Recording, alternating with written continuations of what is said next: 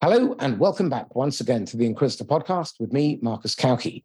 Today, my guest is Peter Wheeler. Peter is a serial entrepreneur and he describes himself as a proud failpreneur. We're going to look at how do you make the best out of a bad situation. Many of us are going to be catastrophizing. We're going to be time traveling both into the past and into the future, recalling past events and catastrophizing how we might be suffering from them again, and worrying about the future without any real insight as to what's happening. We have a tendency to get blindsided by our backgrounds. In Peter's case, one of his big blindsides is operating on trust and positive intent.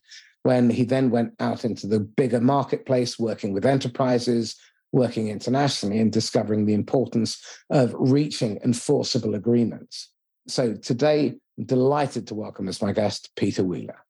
Hey, thanks. How did I get on your moping work stream? Why am I on the downer show? No. All of my shows start that way, but there's always an upside, which is there's a better way. So that's what we're working towards. So the whole idea of being able to make the best out of a bad situation, that's got to be optimistic, surely. Got to be. There we go. So Peter, give us a couple of minutes on your history and the kind of businesses that you've run in the past and what qualifies you to have this conversation today. Gotcha. So I'll throw out there, this is personal experiences. This is in no way representative of my employers, past nor present. And it's my opinion. And then there we go. So I had to throw that out there. My history, like I said, serial entrepreneur. I'll go into, for me, there's some ethnic background stuff that's pretty important. I was born and raised in St. Louis, Missouri, Midwest, United States, kind of a southern city in the north. And so we have high segregation. There's actually a BBC documentary about, we have a fine line of segregation in this town. And I'm an interracial kid. And so I was raised mostly by the side of the family that I don't look like, the Black side of my family. And I participated in a lot of that culture. And I even they had a desegregation program for schools. And my brother and I were the white kids on the black bus, to the point where my brother was pulled off one of the buses by a teacher who said, "You don't know where that goes." He said, "Yeah, this is how I get home." But what that did for me was it gave me a lot of perspective. Absolutely. And it gave me interesting perspective because the white side of my family wasn't necessarily of any stature or prominence when I was growing up. Later, that changed. But the Black side of my family was of the Black bourgeoisie. And we have a public library in St. Louis, the only one that was named non-posthumously. That's a really hard way of saying she was still alive when they named it after her. Wow. And what that did was I'm still confused. We're right in the middle of Black History Month. And I catch myself code switching, and I catch myself having this diverse cultural understanding. My current role right now is in corporate social impact. That's a section of it. I'm not a DEI professional, but I get it. And it really made me learn perspectives, and it made me really good at sales and marketing. It gave me a passion in it, in dealing and interacting with people.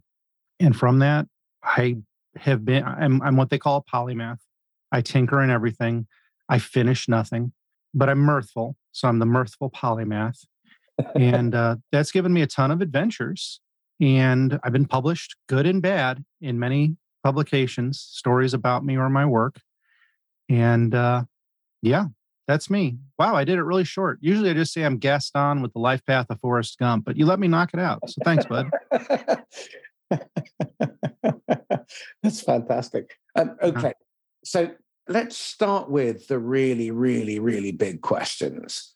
As you look at the state of sales and marketing through the eyes of an entrepreneur who is undoubtedly being pitched products with your role at Okta, I imagine people want a slice of your time. When you're on the receiving end of a sales or marketing approach, what is it that you look for that makes you think, yes, this is worthy of my attention? Go ahead. I'm sorry, buddy. And what is it that would switch you off? There's a case in point from this morning. We'll get to that in just a second. So for me, I spent a decade in the car industry. working my up from eBay salesperson in the late 90s. I was very cutting edge to a general manager of a 3-store dealership by the time I was 22.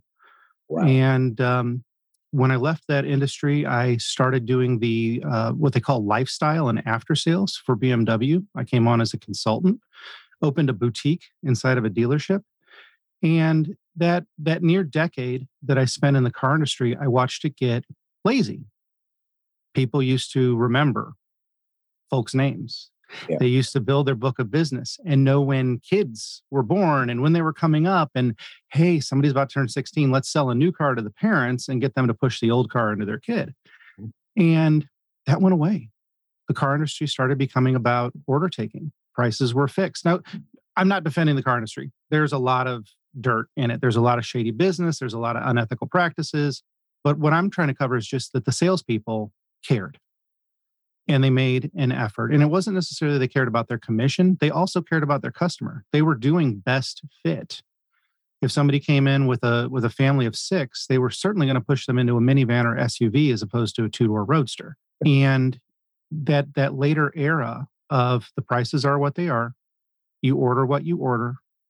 And I'm here just to check boxes on your menu and not be an actual salesperson. I'm amazed that industry hasn't become more automated. I'm amazed that people just don't walk up and click on a tablet and from some vending machine, their car comes up. Well, that is happening. I'm seeing adverts on UK TV for companies where you sell your car on the internet and within 30 seconds, they'll give you a valuation. You can press yes or no and they buy it and it doesn't matter what state it's in. And you can buy a car sight unseen and have it delivered, and you've got 14 days to send it back. Right. I know someone who bought a house for nearly $500,000 doing that, and he'd never seen the house before he moved in. And there's nothing wrong with that.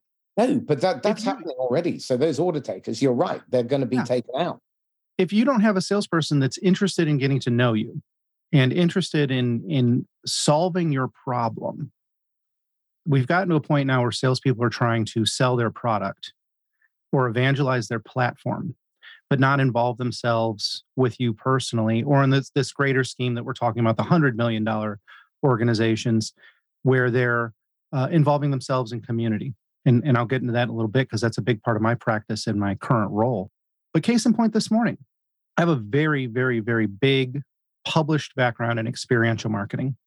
And there's a woman that has me on auto dial on LinkedIn for pitching trade show booth technology, video games and other things like that. And of course, I have a slight interest. And the follow-up question is always, are you interested in this? I'm like, why? You should know. What elements of this would I be interested in? What is my history? What is my past? Who am I? What kind of work have I done? This stuff is out there. It's full on my profile. It's on my personal website. You know, there's plenty of places to find these things out. Why have you not made any effort?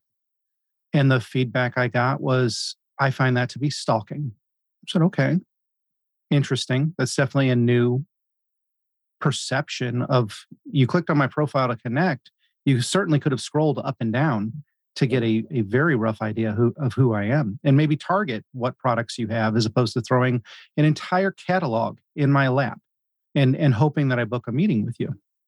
I think that speaks to the way the culture of those sales organizations have evolved, because they're doing that kind of behavior probably because they're seeing that around them. They're encouraged to do it, because I'm pretty sure that wouldn't be a unique experience for you.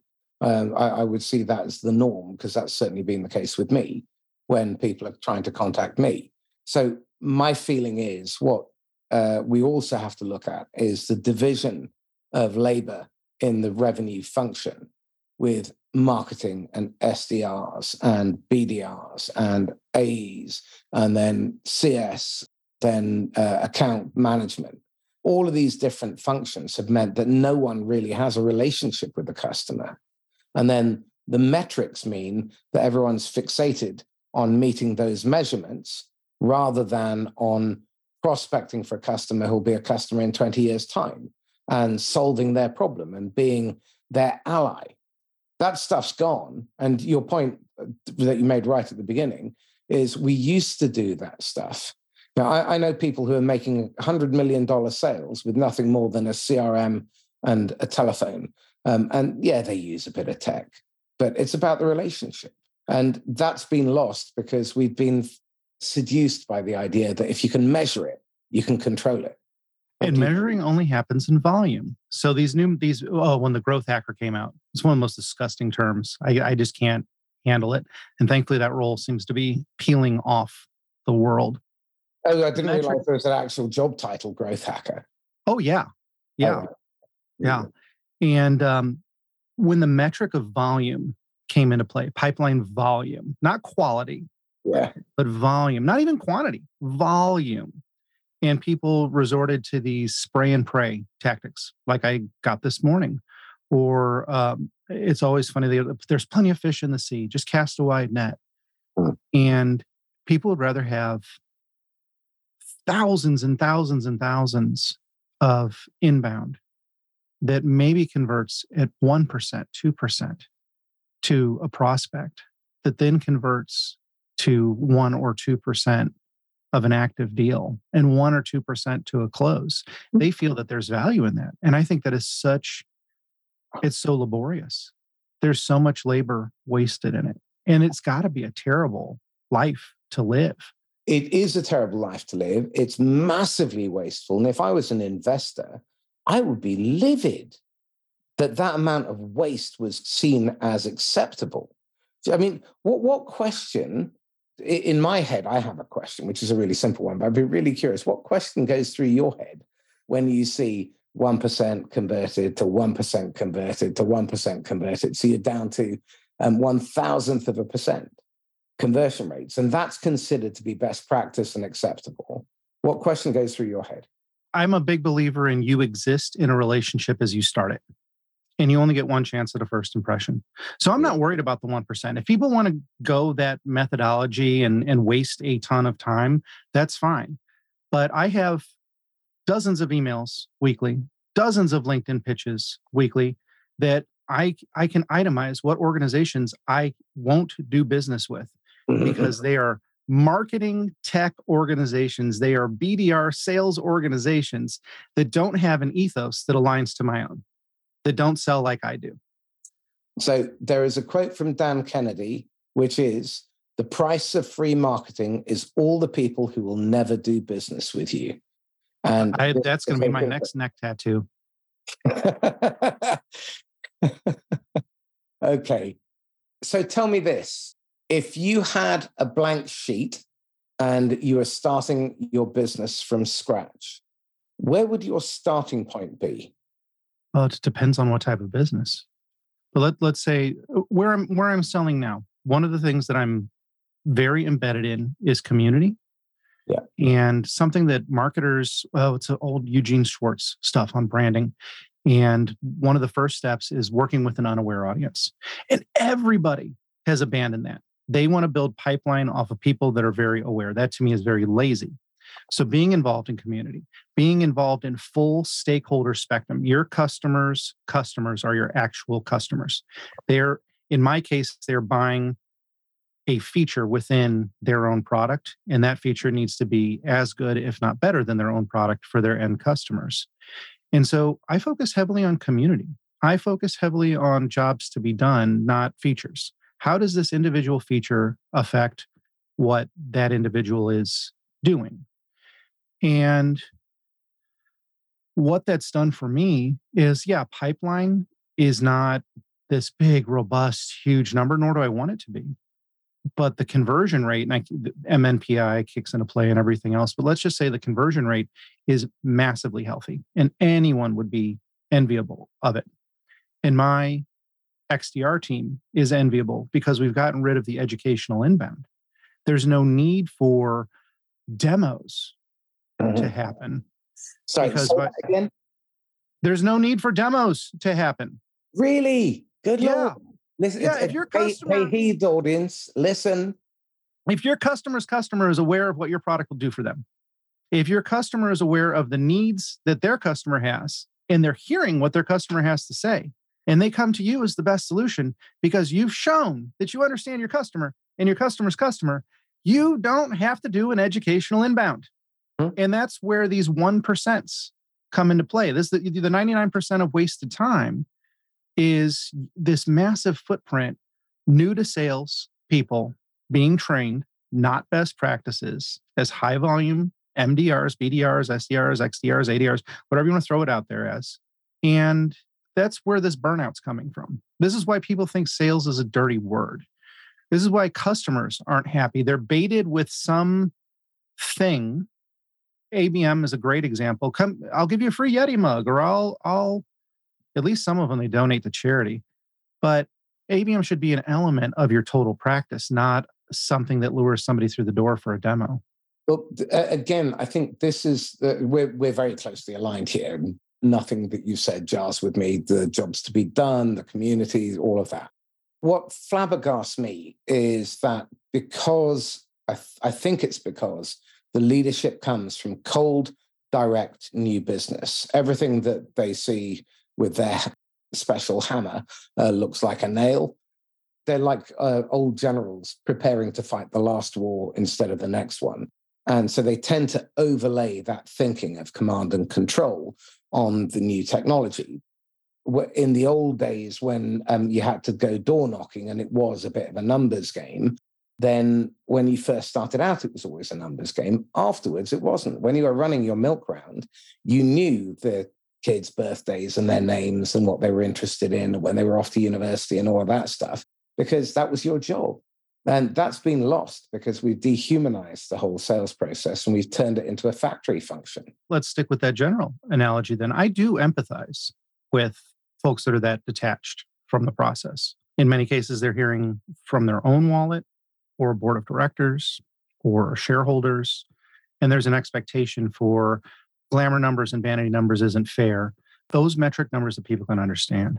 And there's something about, do you amass an unskilled army of billions, aka fodder, or do you have skilled sections? What looks better from the top of the hill when you're looking down on the battlefield? Thousands of standing soldiers or dozens of winning ones? That's hard because you have to articulate to many, many, many different audiences at that point.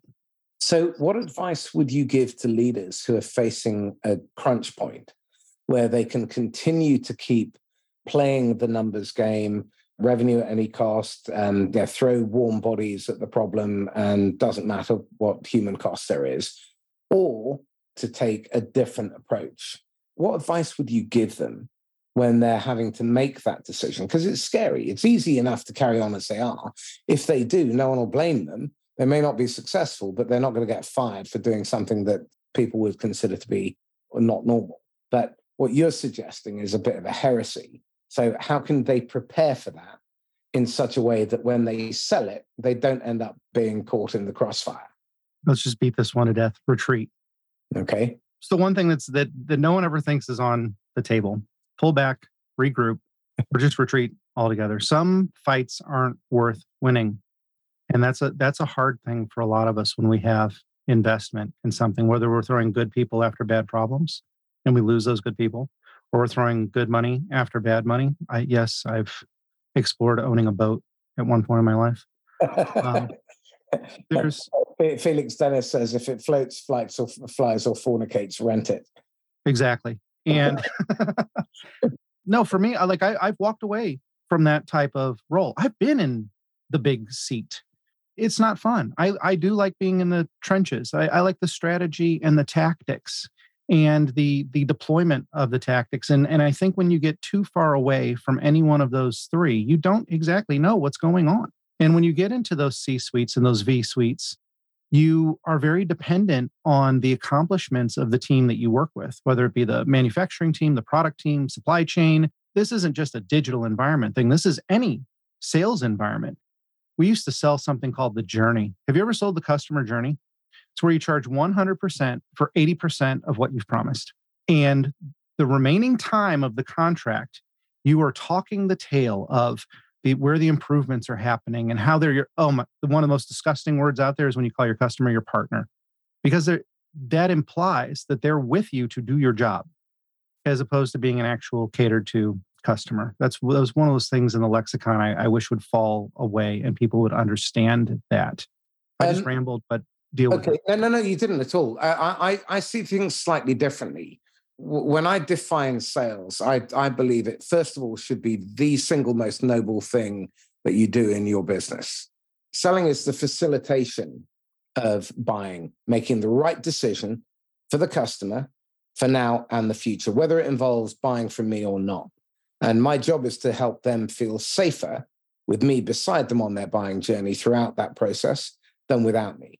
I need to be clear about when it's viable for me to help them and when I can't, so I can get out early and quickly. But I believe it's my job as a partner to help my partners get better.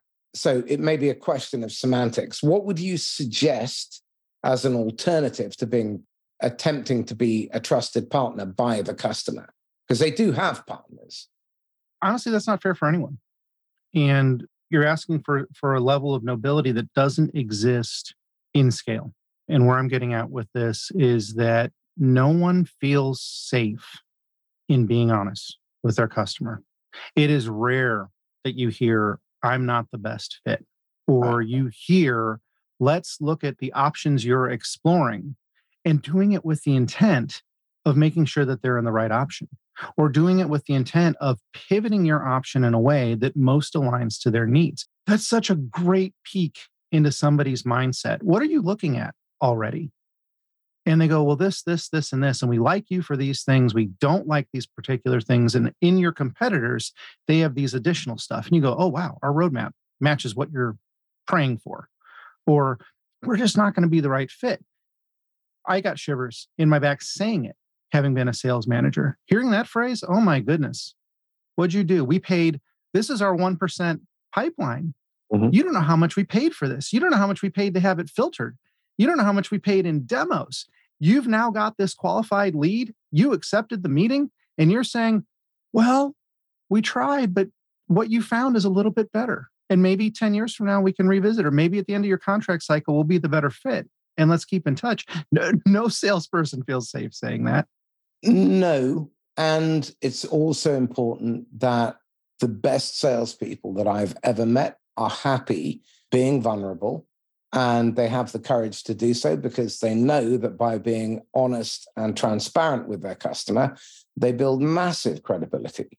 But the problem is that most of us have been conditioned to distrust everybody. And the models that we operate in are we compete, we reluctantly coexist, or we collaborate at the end of a very long arm with their thick legal contracts. But the reality is I know big deals are being struck because this rep has good relationships with the right people. They've spent the time doing their research. They know the industry. They know the competitive landscape. They've done their thinking, and they've brought something of value that isn't about the technology. What they offer is a means to an end to get the job done. They recognize that they're just a moving part. And the customer doesn't wake up in the morning thinking, my God, I want to buy some of this stuff. You don't? I wake up salivating at the idea of being pitched MarTech. Being the next best option. And you said means to an end. And that's where so many people drop the deal at close. There's no CSM in play. There's no customer experience. There's no customer advocacy. And there's so many salespeople I've met that don't realize the free money in contract expansion. Keep up with your product team. Keep up with your utilization team and say, hey, my 10 accounts from this time last year, where do they sit? Are they good for expansion? Are they good for renewal? What's the health score? This is where your ABM comes into play. This is where you start gifting, not to get a demo, well, to warm up the coffee. Exactly. And this is the point. We know that about 3% of cold cycles that you start end up in a closed deal. We know that when a referral occurs, that roughly 1 in 6 instead of 1 in 21 or whatever close. But those referrals convert at 2.5 times the average initial order value on average. This is off the back of research from 650,000 small businesses. So 2.5 times higher initial order value, 3 times higher repeat order frequency, and 4 times higher average conversion rate. But that's not the good stuff. It's when you sell hot. And to touch on your expansion sales, There was a 2019 study in SaaS that showed that new business generates 18% profit, expansion sales 1,150% profit on average. Why would you work for 1/64th of the profit and then have to go out and with all of those motions, have to invest that time, the follow-up calls, the chasing, the email spam, the dials, the follow-ups, the chasing, and everything all over again? Why wouldn't you just get referred? Churn. Sticking with what you're talking about there, my current role, I am heavily embedded in this month's buzzword because pickleball has finally moved on of product-led growth. Yeah. And there's so many people doing it wrong. And my audiences in product-led growth are technical partnerships, developers, startups, nonprofits. I don't know how you have the retention for it. I thought I had a phenomenal memory. But my anecdotal findings, one of my favorite conversations with a nonprofit was one good referral from somebody I trust is worth 10,000 hours of research in time that I don't have. Yeah, exactly. And yeah, why are we not guaranteeing that customer experience after the sale? So even pre-sales, though, in product-led growth, everybody's chasing these freemium models. Everybody's chasing free trial demos or starter plans or, the credit card swipe lifestyle. And they don't have their phase 2 in mind. They don't have in mind where the next best fit is. What is your gap between your mid-tier or high-tier self-service plan and your enterprise plan? What is your sales assisted motion? What does that look like? How do you understand the health of your customer or the intent of your customer? And now I'm leaning into different MarTech tools and the value of those. But sales is a full-time process, even if somebody's coming in with a credit card and paying $5 a month or on a free plan. I always say the transaction's over when the money clears your account. The sale is only over when the customer comes back and reports back that they actually accomplished the intended outcome that they embarked on when they initially invested with you. That's when the sale is complete, because otherwise, up until that point, it's still moot. In their head, they're wondering, have I been ripped off? Was this a good deal? What are the repercussions when things go wrong? And they're catastrophizing all the time. So salespeople who don't have that relationship and they do a drive-by shooting renewal or they sell and run when they make the sale, the customer's just left feeling like they've been used most of the time. And this is encouraged because we're looking for efficiency, and we've actually seem to have sacrificed effectiveness for efficiency, or the illusion of efficiency, because sending out 10,000 emails that then get blacklisted and blacklist your entire server means that you're spending an awful lot of money getting zero outcome. The fact that there is an industry, well, number one, we have to distill that because it's too big for a tattoo, but that there's an industry around how to get around spam filters and preserve your domain health has to mean that you're probably doing it wrong. This is medicating for a problem you're creating for yourself through bad habits. Yes. Virtually all the problems that I look at across the entire revenue operations function are in some way intertwined. If you mess with one bit and you don't adjust 4 or 5 others in parallel, chances are all you do is you move the problem. An imperfect system that's found an unhappy equilibrium is then disturbed, and it's like a spinning top that you keep hitting. Eventually, the wobble will force it to fall over. Well, what I've seen in the last 7 years is this explosion of technology and this obsession with data, and the customers become this completely forgotten afterthought. The employees who have to execute this stuff are finding their values are being jarred because at the end of every month or every quarter, they're being told, put the customer under pressure to make a decision before they're ready. And there's this massive misalignment with where the customer is on their buying journey. If you're not aligning and turning up with where the customer needs you on their buying journey, their moments of peril, their struggling moments, then you're just probably an interruption. Because if you think about it, your customers are operating on an analog waveform, okay, and that's their buying cycle. Meanwhile, you're operating on a digital cycle, and so you only touch at certain points. Now, the problem with that is that most of the time, you're just interrupting and you're noise. And so even if you were initially interesting, then you can very quickly become just something that I want to get rid of, and you get put straight into the spam filter. Now, thanks for going that direction. Shameless plug. If you're interested in retail or 12-volt automotive sales, visit educarmag.com. That's a publication that I've got where we write about those things. And you speak of the square sine wave. And it's a very known thing that the square sine wave is just distortion. Okay. You say noise, it is distortion, which is worse because nothing makes someone angrier than confusion. Build on that, because I've got a lot to say about it, but seeing as I've hogged the conversation so far, build on confusion or build on anger or something. No, build on the idea. Build on shameless plugs, because I've got plenty. Well, you could do another shameless plug if you like, but what I'm thinking about here is build on the concept that uncertainty and ambiguity then create the knock-on effect. Because whenever we have uncertainty, the first port of call is worst case scenario. That's our brain's instant response. And then we get in a flight scenario. We get into a distrust scenario. And we're back to the point where I was saying before, you exist in a relationship as you started. If your customer doesn't feel engaged by you, if your customer doesn't feel that you have a clear journey for them, if the customer feels that I'm going to find something clean, no, I won't. If the customer is going to use you, or the salesperson is going to use you and run, there's no longevity in that relationship. None. And then you want to roll back a deal? You talk about the most fun anyone in the sales organization can have in their entire life is doing that. Okay. So your current role is around product management, isn't it?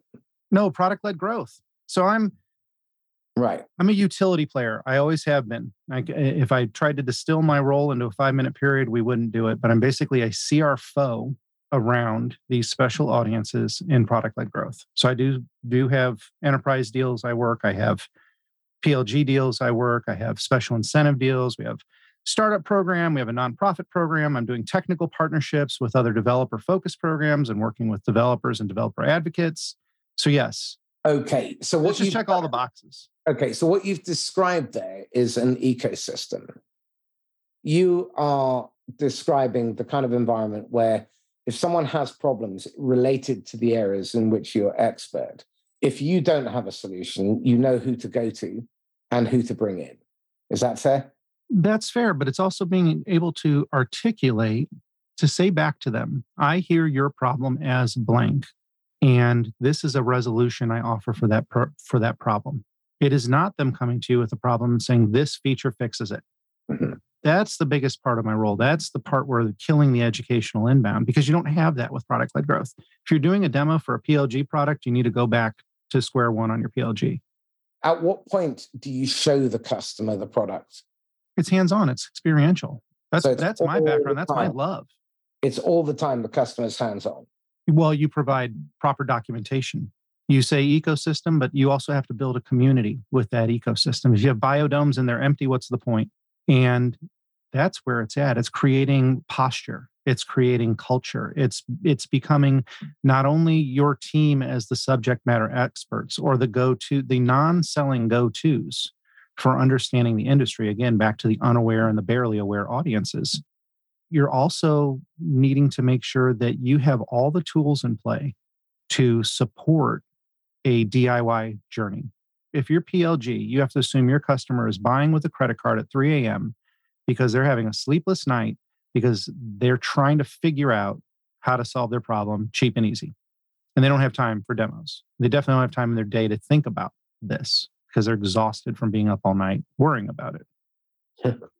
And so, yes, you need your ecosystem fully built. And if you don't have good documentation and you don't have rich media and you don't have the environments that support your audience, including, this is what makes PLG most affordable, community-led customer service, then it's not going to work. How do you get to the point where you have community-led customer service?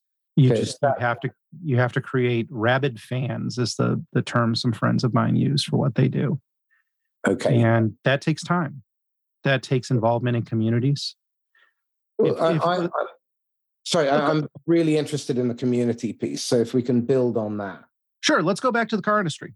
Yeah. I was with BMW. You want to talk about a rabid fan base, a protective fan base. These are people that give money to a company for a product, but will defend that product no matter how flawed, and defend that company no matter how flawed to the day they die.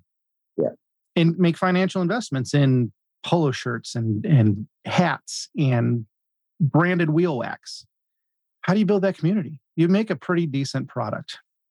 You do things to sponsor and support the community. If you're in tech and you're trying to work with developers, sponsor some happy hours.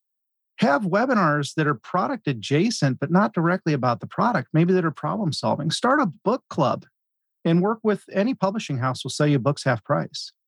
Just simple things, simple experiential lifestyle things for your audience. Develop that. We're going back into trust. We're going back into nobility. And that's where your sales at volume comes into play. That's where casting a net starts to work. Because for me, maybe I don't use the product, or maybe I get on a free plan and I'm a hobbyist, but then I'm employed somewhere that needs a solution like this. Number one, I'm familiar with it because I've been using it on my own little rinky-dink thing. I trust the organization's stability because they'll send people to hang out at our club events, or they'll pay the $200 bar tab for our meetup. And I'm ready to advocate on their behalf. Every sales, who's our champion? Who's our champion? Who's our champion? 9 times out of 10, it's somebody that's never used the product, but is somehow drinking your Kool-Aid.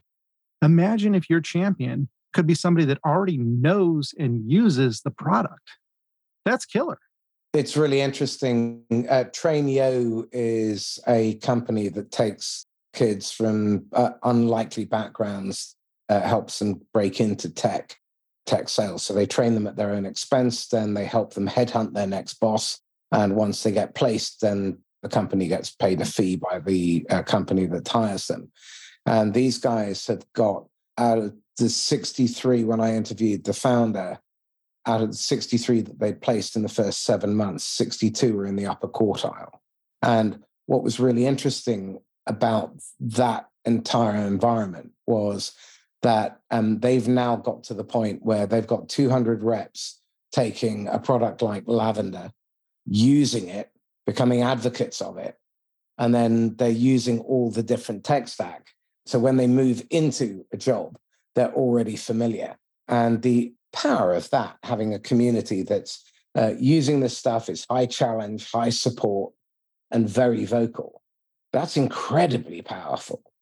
That's something that I speak to. So I talked about corporate social impact and corporate social responsibility. And a big part that I have in it is what we call impact go-to-market.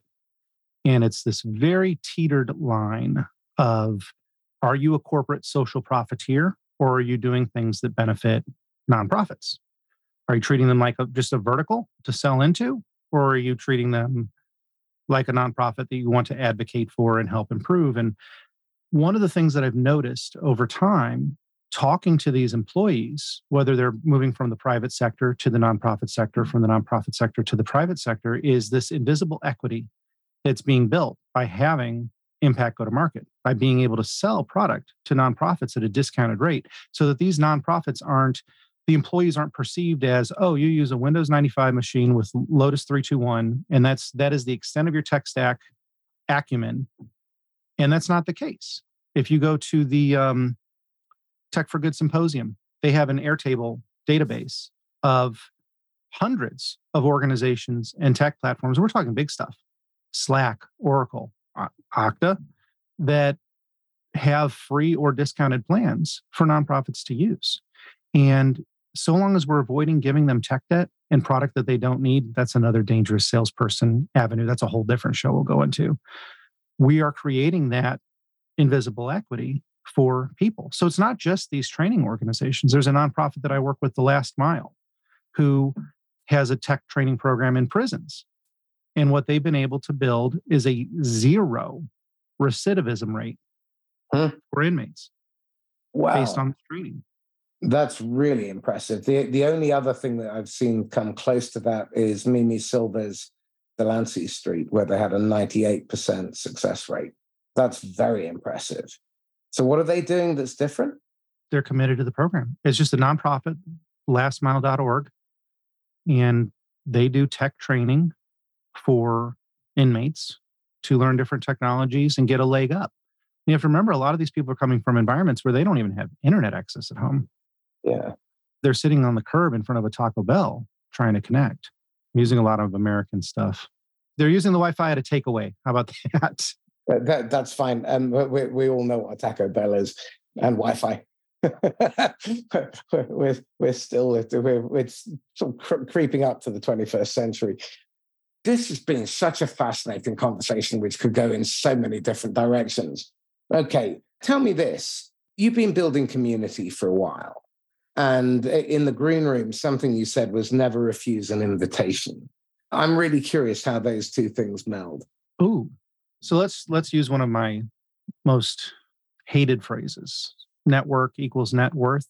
That's not the case. Relationships to me are banking relationships, and you must make deposits before you make withdrawals. Surprisingly, they're interest bearing. So make all the deposits you can. When you're building strong community, it's not about engaging the individual who is your active customer. It's not about engaging the person. I make a joke about NASCAR jackets. Daytona USA was yesterday. What the 500? What a wonderful race. And the NASCAR jacket analogy to me is people putting patches on. I'm sponsored by, I'm affiliated with, I have these things. You go on LinkedIn and everybody's like X hyphen some FANG company. You're not building community if you're only swagger jacking, if you're only being a culture vulture. You're building community by being involved in a community, from helping kids understand what your product is and does, to the disenfranchised having access to it and the tools needed to even access what you're doing. Simple exposure and creating it in a holistic fashion. That's building community. That's building brand recognition. That's building trust. And the invitation is find those opportunities and go for them. And the bigger scale for me is, once you are a trusted member of any community, you will be invited to stuff. You will get your seat at the table. You will get your foot in the door. You'll be leaning in the door frame, eavesdropping, and no one will ask you to leave, even though you're a dirty salesperson. But what's missing nowadays, I think, is patience. People are always in a hurry. A lot of my coaching clients come to me and they're always, things aren't happening as fast as I want. But actually, if they were to slow down and maybe ask the kind of questions we were asking maybe 20 minutes ago and say, okay, well, what do I have to do to spend 80% of my time with the 3% who are active? And how do I focus my energy on them? What do I need to do beforehand in order so that when they move from making space to active looking, they're interested in receiving my material and talking to me. And when they move into active looking, I'm already the first to come to mind because we've already had conversations. I've been credible. I've showed up reliably. I've been valuable and timely. I haven't wasted their time with spamming them or pitching them. Never tried to sell them a meeting before they were ready. And then somehow you miraculously become the brand on their NASCAR jacket. There you go. Because the people they're affiliated with are like, oh, wow, that company did something for me. I will never be a customer. I can't be a customer. I'm a stakeholder at this point. But you're working with them. That's great. That's hard to do. It's extremely hard to do because there's pressure on the on-highs. There's pressure from the on-highs. It's very hard to push. What is the business case? What's our ROI? And like you said, it's patience. There's a need of immediacy that can't happen. I was in public sector for a while. DOD, IC, SLED, FedCiv, all that fun stuff. And that's long contract cycle.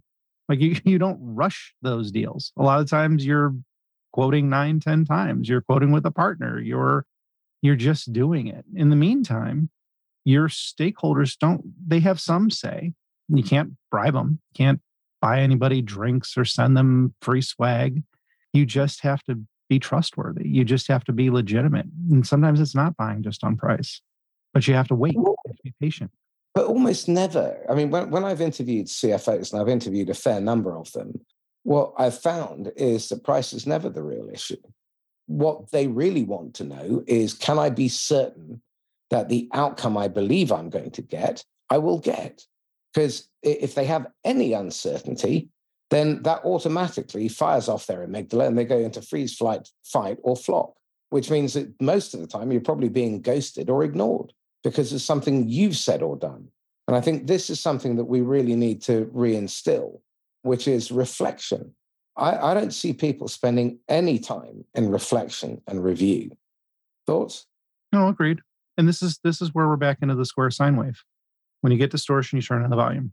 So it's very hard to have reflection. It's so much easier to say that they're the problem. It's not me, it's you. Oh, they weren't the right buyer. It wasn't the right moment. We get into all these. Vant is one of my least favorite out there. Oh, they didn't have the budget. Oh, that they weren't the buyer. They didn't know what they were talking about. They didn't really have a need. Oh, they're not buying now. Like, you can make up all the excuses you want, but that's all you're doing is you're making excuses. You're doing from assumption. I love anecdotal evidence. I live and die by it, but I don't ever live off assumptive evidence. And I think that's where people get confused, that how they're emotionally reacting to bad news is the truth. That's not the case. So explain the difference.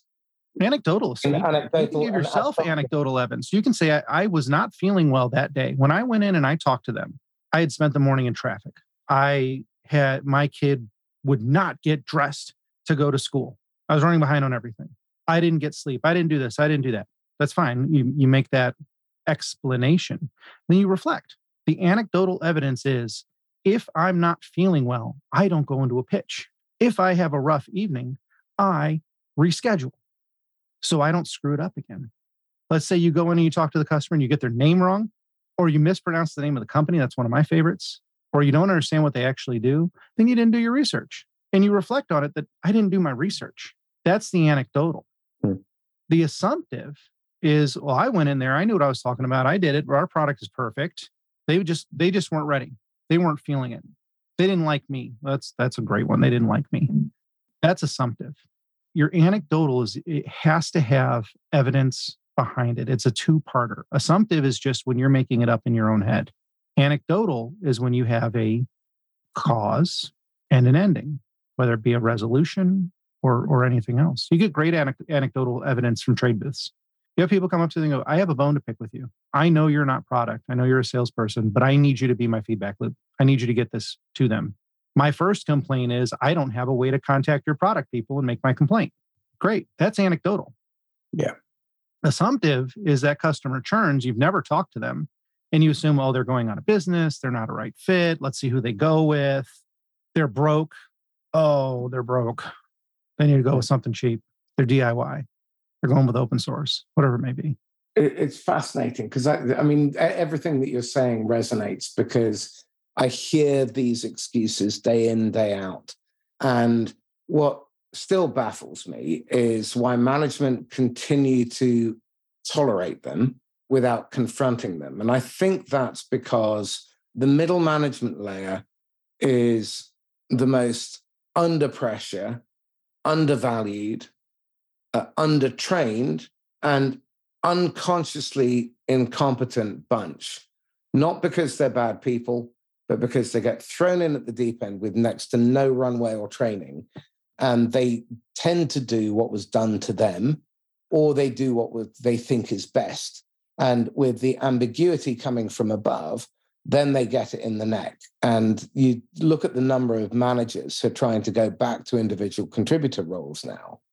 It strikes me that we have to do something about this because these guys and girls are having such a tough time. And they've got 5, 10, 15 people reporting to them. If you're an investor, you've got to be looking at that and thinking that's a major area of vulnerability in the business. And we're heavily exposed. Do you close the vulnerability? Do you amplify the vulnerability? Do you see it as an unnecessary layer? No, I think a good manager is really valuable, but good managers aren't supervisors. Good managers hire brilliant people and then create the conditions so those brilliant people can do their best work every day. That's a manager's job. It's not to supervise and control and redo the work and all of that stuff. So they're coaches, they're strategists, they're planners, they're roadblock clearers. And that's the job of a manager in my head. But so we're back to community. Yeah, we're absolutely back to You've got the right documentation. You've got the right training. You've got the right tools. You've got the right peer training environments. Do we get into the school teacher argument where it's hard to be an effective manager when you have too much headcount? and we should have headcount caps. Mm. Ooh, I silenced the Marcus. Is there a prize for that? No. I was leaving space for you to continue, but because I don't often leave silence. Okay, this is interesting. So we've pretty much come to the top of the hour, but tell me this. If you look back over the years you've been in business, what was the best mistake? The mistake that you look back on that, and at the time it may have hurt badly, but you look back on it and you think, yeah, that was that was a turning point. Glad it happened. Quitting a really good full-time role to become an entrepreneur. Mm-hmm. That's always solid. It's one of those weird addictions that I do recommend to people, but I remind them there's no turning back. It's like entering the restaurant industry or the car industry. You're going to boomerang. But I think my big failpreneur moment, I had a very large company. I was in 35 territories. I had 350 people working for me across gig workers were the majority of it, full-time employees, part-time employees. And it was a B2B, B2C, and B2Gig economy company. And I loved that diversity. It gave me a lot of perspective that I apply every day. Having those many different stakeholders and being a commingler for them. And the moment that I learned, and we were talking about the managers, was I learned my capacity as a manager, and that there is a certain level of cheerleading, of the galvanizing aspect, that I'm not good in mass. I'm not a politician. You're not going to have a large crowd rallying around me. But I'll tell you what, I got friends that will fight tooth and claw to the death side by side with me. And that's what I needed to deploy in my own environment. So I know I don't want to sit C-suite ever again. I don't want to sit large company founder. I love being a solopreneur in a lot of different aspects. And I think that's my big learning moment. That's my big takeaway, is having to build something huge, essentially on my own, in an environment that is very caustic, and learning the hard way that the problems with the company for a good while were problems with my personality and trying to be everything for everyone. Once I fixed that, my life became a whole lot better. Okay, so let's wrap up on the original promise, which is making the best out of bad situations. What advice would you give to people who find themselves in challenging situations when maybe they're thinking that they're out of their depth or they're struggling? Well, first of all, how can they calm themselves so that they can think clearly? Rest on gratitude. So the way you're going to clear your mind, the way you're going to get the focus, and this goes for a lot of different mentalities. Entrepreneurship is hard. A lot of the times you seem manic, you're high, you're low. It's over small things, it's over big things. You're unable to communicate it with each other because people don't understand what you're saying. Your spouse, one of my favorite terms is a spousal eavesdrop, where my wife in my business only knew what was going on because she overheard me telling somebody else in some environment. And it was usually inappropriate. It was somebody that did not need to know that, but she did. And being able to pull back and work on gratitude and work on understanding when to cut rope, when to cut your losses on scenarios and not be drugged down by them. The gratitude is great because then you analyze, is what I'm doing worth doing for what I have? And the things that I love having right now, the things going on in my life right now, how do they relate to this thing? And if this thing's going to destroy them, get rid of this thing. If this thing is what makes them happen and work, then you got to tough it out. And in the meantime, you have to figure out ways to make it better. And for me, it was hiring middle managers. It was hiring people to gap me from the masses. Interesting. So what are you watching, reading, listening to at the moment that's really feeding your imagination? Feeding my imagination. Oh, there's a new Star Trek series, Strange New Worlds, and always Doctor Who. Okay. You might be familiar with that. I think it's on 5. But, I abhor TV. I love collecting books because I need something for the dust to settle on so I don't have to dust that often. In my work, I like interviewing people. When I started in corporate social impact 2 years ago, it was my first time in it. And I said, I'm going to talk to 3 people a week. That's what I did. And then I turned it into a podcast, Hey Good Chat, at goodchat.org. And Then I started remembering when my role expanded to all this product-led growth. I love this space. When it did technical partnerships, I'm like, I really miss being a developer evangelist. I really miss doing technical partnerships. I really miss doing this kind of work. So I started another podcast, Pitch Slap, at pitchslap.org. And for me, the media I consume is the media I create. And it's not me just monologuing and developing an echo chamber. It's talking to people like you, Marcus, who I met through Julia and Justin in the GTM games, where I came in second twice. No, that's a second of 15,000. Come on, I'll settle for that. Roll back on the gratitude. Absolutely. I'm sorry, you're absolutely right. And I made you were phenomenal when I was the judge. Yeah, I made a friend in you. Yeah, and more power to it. But again, I'm really impressed. That whole concept of Julia's is fantastic, and the idea of sellers learning about marketing learning about sales, the whole gladiatorial side of it, that the community that's being built around that is just very, very clever. And there we go again. Yeah. The community, of course, the peer training, removing all the expensive gateway, the stuff that you can't define the ROI until you're getting the anecdotal feedback. That's important. And let's plug their book. Let's just plug it. Reinventing Virtual Events. Yeah. And it's not that bad. I might write that as my review for them. Not that bad. I'm not sure that they'll thank me for it, but it's a good review. I like that. Okay. So what I'm fascinated by with the whole piece around community is that it's humanity's superpower is our ability to cooperate and come together around difficult problems. What I don't understand is why this isn't the norm and why we've got this command and control infrastructure that's being, methodology that's being set up in terms of management and leadership. Because you could do so much less work and make so much more money if you galvanize the talent and knowledge and expertise of all of your people, instead of trying to make everything happen through a tiny bunch of leaders and executives and occasionally shoving a few decisions into your management layer. It just seems like it's incredibly wasteful. No one wants to be the neck in the noose. And then, as we discussed before, distrust. We've gotten away from always assuming positive intent. We've gotten away from the nobility of the salesperson being a helper and an advisor and a guide.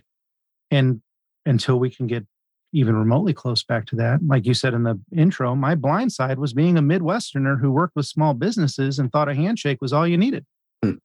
Knowing somebody's mother's phone number where I'm from has far more value than any unenforceable contract you can write.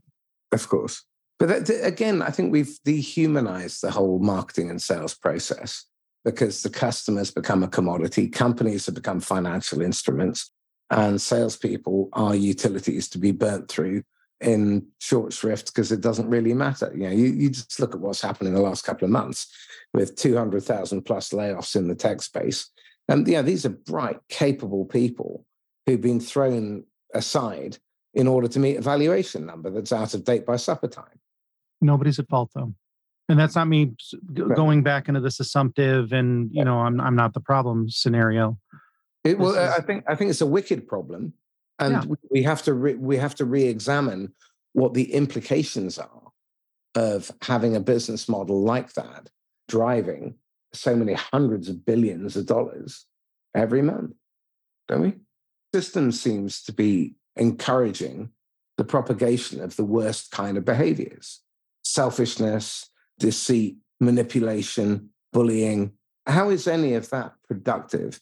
If you're a farmer and you beat your plow horse mercilessly and you failed to feed it and you gave it bad equipment so it damaged it, you go out of business pretty quick. Well, up until now, because they've had so much money and it was so cheap and virtually free, and they could do whatever they like. Now they don't have that option, I think. There's always another mule. There's plenty of fish in the sea. So if you're talking in regards to the customer, that's the whole point of casting a net. That's the whole point of doing that. And when you're talking about your salespeople, especially ones new to the world, they're trained on your method. They're trained in your way. And it's churn and burn at that point. The auto industry used a term called working your list. You'd hire some kid who loves cars, who really wants to be involved in the industry, who's very passionate about the space and just wants to be affiliated with it. And you bring them on as a salesperson, you train them poorly, you show them really bad ways of doing things and interacting with customers. And then you slap a quote on them. They have that number floating above their head and they panic and they work their list. So their grandma comes in and buys a car. Their cousin comes in and buys a car. And then the next month, they're out of list. And they either have to prove themselves as a salesperson or you bring in the next kid whose grandma needs a car. Mm-hmm. And that's where I've always seen the issue, that people can be disposable. Maybe it's me, but I find the line of thinking deeply offensive. When I agree. I'm just putting it out. No, I know you agree, but I find it deeply offensive. But only is it offensive from a moral standpoint, but commercially, it just doesn't make sense. If you could make 5 times as much money and create more sustainability within your business, so you had higher levels of staff retention, which will inevitably lead to higher levels of engagement and higher levels of customer retention, then your profits go up, which means you have more money to spend. The money that you've just invested in this company will go further. It allows you to do more interesting things. There is a virtuous circle with all of this, but doing it the other way, there's only upside for a tiny handful of people, and everyone else has to be sold a lie. Okay. This goes back into patience, Marcus. If you're finding a salesperson that has a 5-year quota and not a monthly, that's what makes the difference. That's a really interesting idea. This is just starving. If companies didn't have quarterly earnings reports and stock prices that switched by the second, it might be a little different. There is a need of immediacy. And yes, lie, cheat, steal to get there. There is in public companies, Peter, but there isn't in private companies. Private companies could actually say, to hell with that. We're going to actually take the time to create the conditions so this business can be absolutely rock solid. And there are businesses like that. There are. I look at 37 Signals. What a wonderful business. They've got hundreds of thousands of customers coughing up $50 a month, and they've got 80 staff. I mean, I would much prefer to have a little business like that makes a shed load of profit and people stay, they're highly engaged, they're massively involved in all sorts of decision making, they delegate, and people feel empowered, than $1 billion corporation losing 1 cent and it being a miserable environment. Why would you not want a business like that as an investor or an employee or a founder? Because it's not sexy, because you don't get called a unicorn, because it's harder work, because there's no playbook for it. It's not. I don't think it's a lack of want. I think it's a lack of accessibility. It's really interesting. It's such a shame we've come to time. I'm heartbroken because I could talk to you for hours.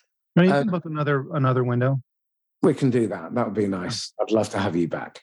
Okay. So, Peter, how can people get hold of you? jpeterwheeler.com is my poorly updated portfolio site. LinkedIn is usually best. LinkedIn.com/in/jpeterwheeler. Those are the best ways to get a hold of me. I always accept a connection because I made that silly mantra of never refuse an invitation.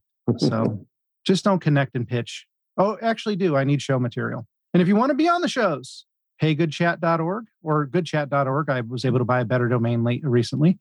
And pitchslap.org, which I think is important for this audience. Very important for this audience. Excellent. Okay, so you've got a golden ticket and you can go back and whisper in the ear of the idiot Peter, age 23. What one bit of choice advice would you give him that he would have ignored at that age, but would have been absolutely golden? I was written up in a financial publication for me abandoning Bitcoin in 2013. Oh, right.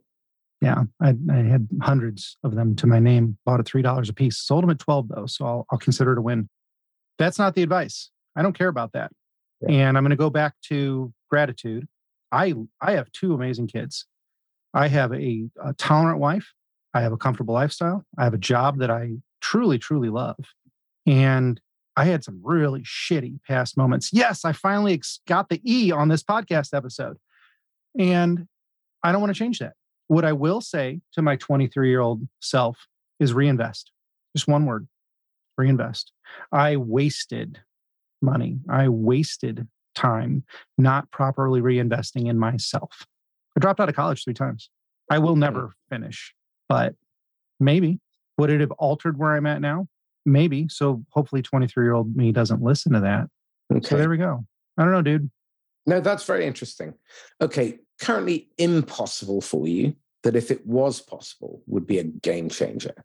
I've been talking to a lot of people lately. And so let's merge these 2 questions. 23 years ago, if the technology and the tools and the organizations were available 23 years ago or as a 23-year-old, oh God, it's almost the same number. If I had the tools that are available now and being a solopreneur, could do anything. So anybody now that doesn't think that they can start, when you've got all these AI tools, when you've got Fiverr, when you've got Upwork, when you've got things like Canva, the DIY stuff, you've got access to all of this, most of it free, if not extremely cheap.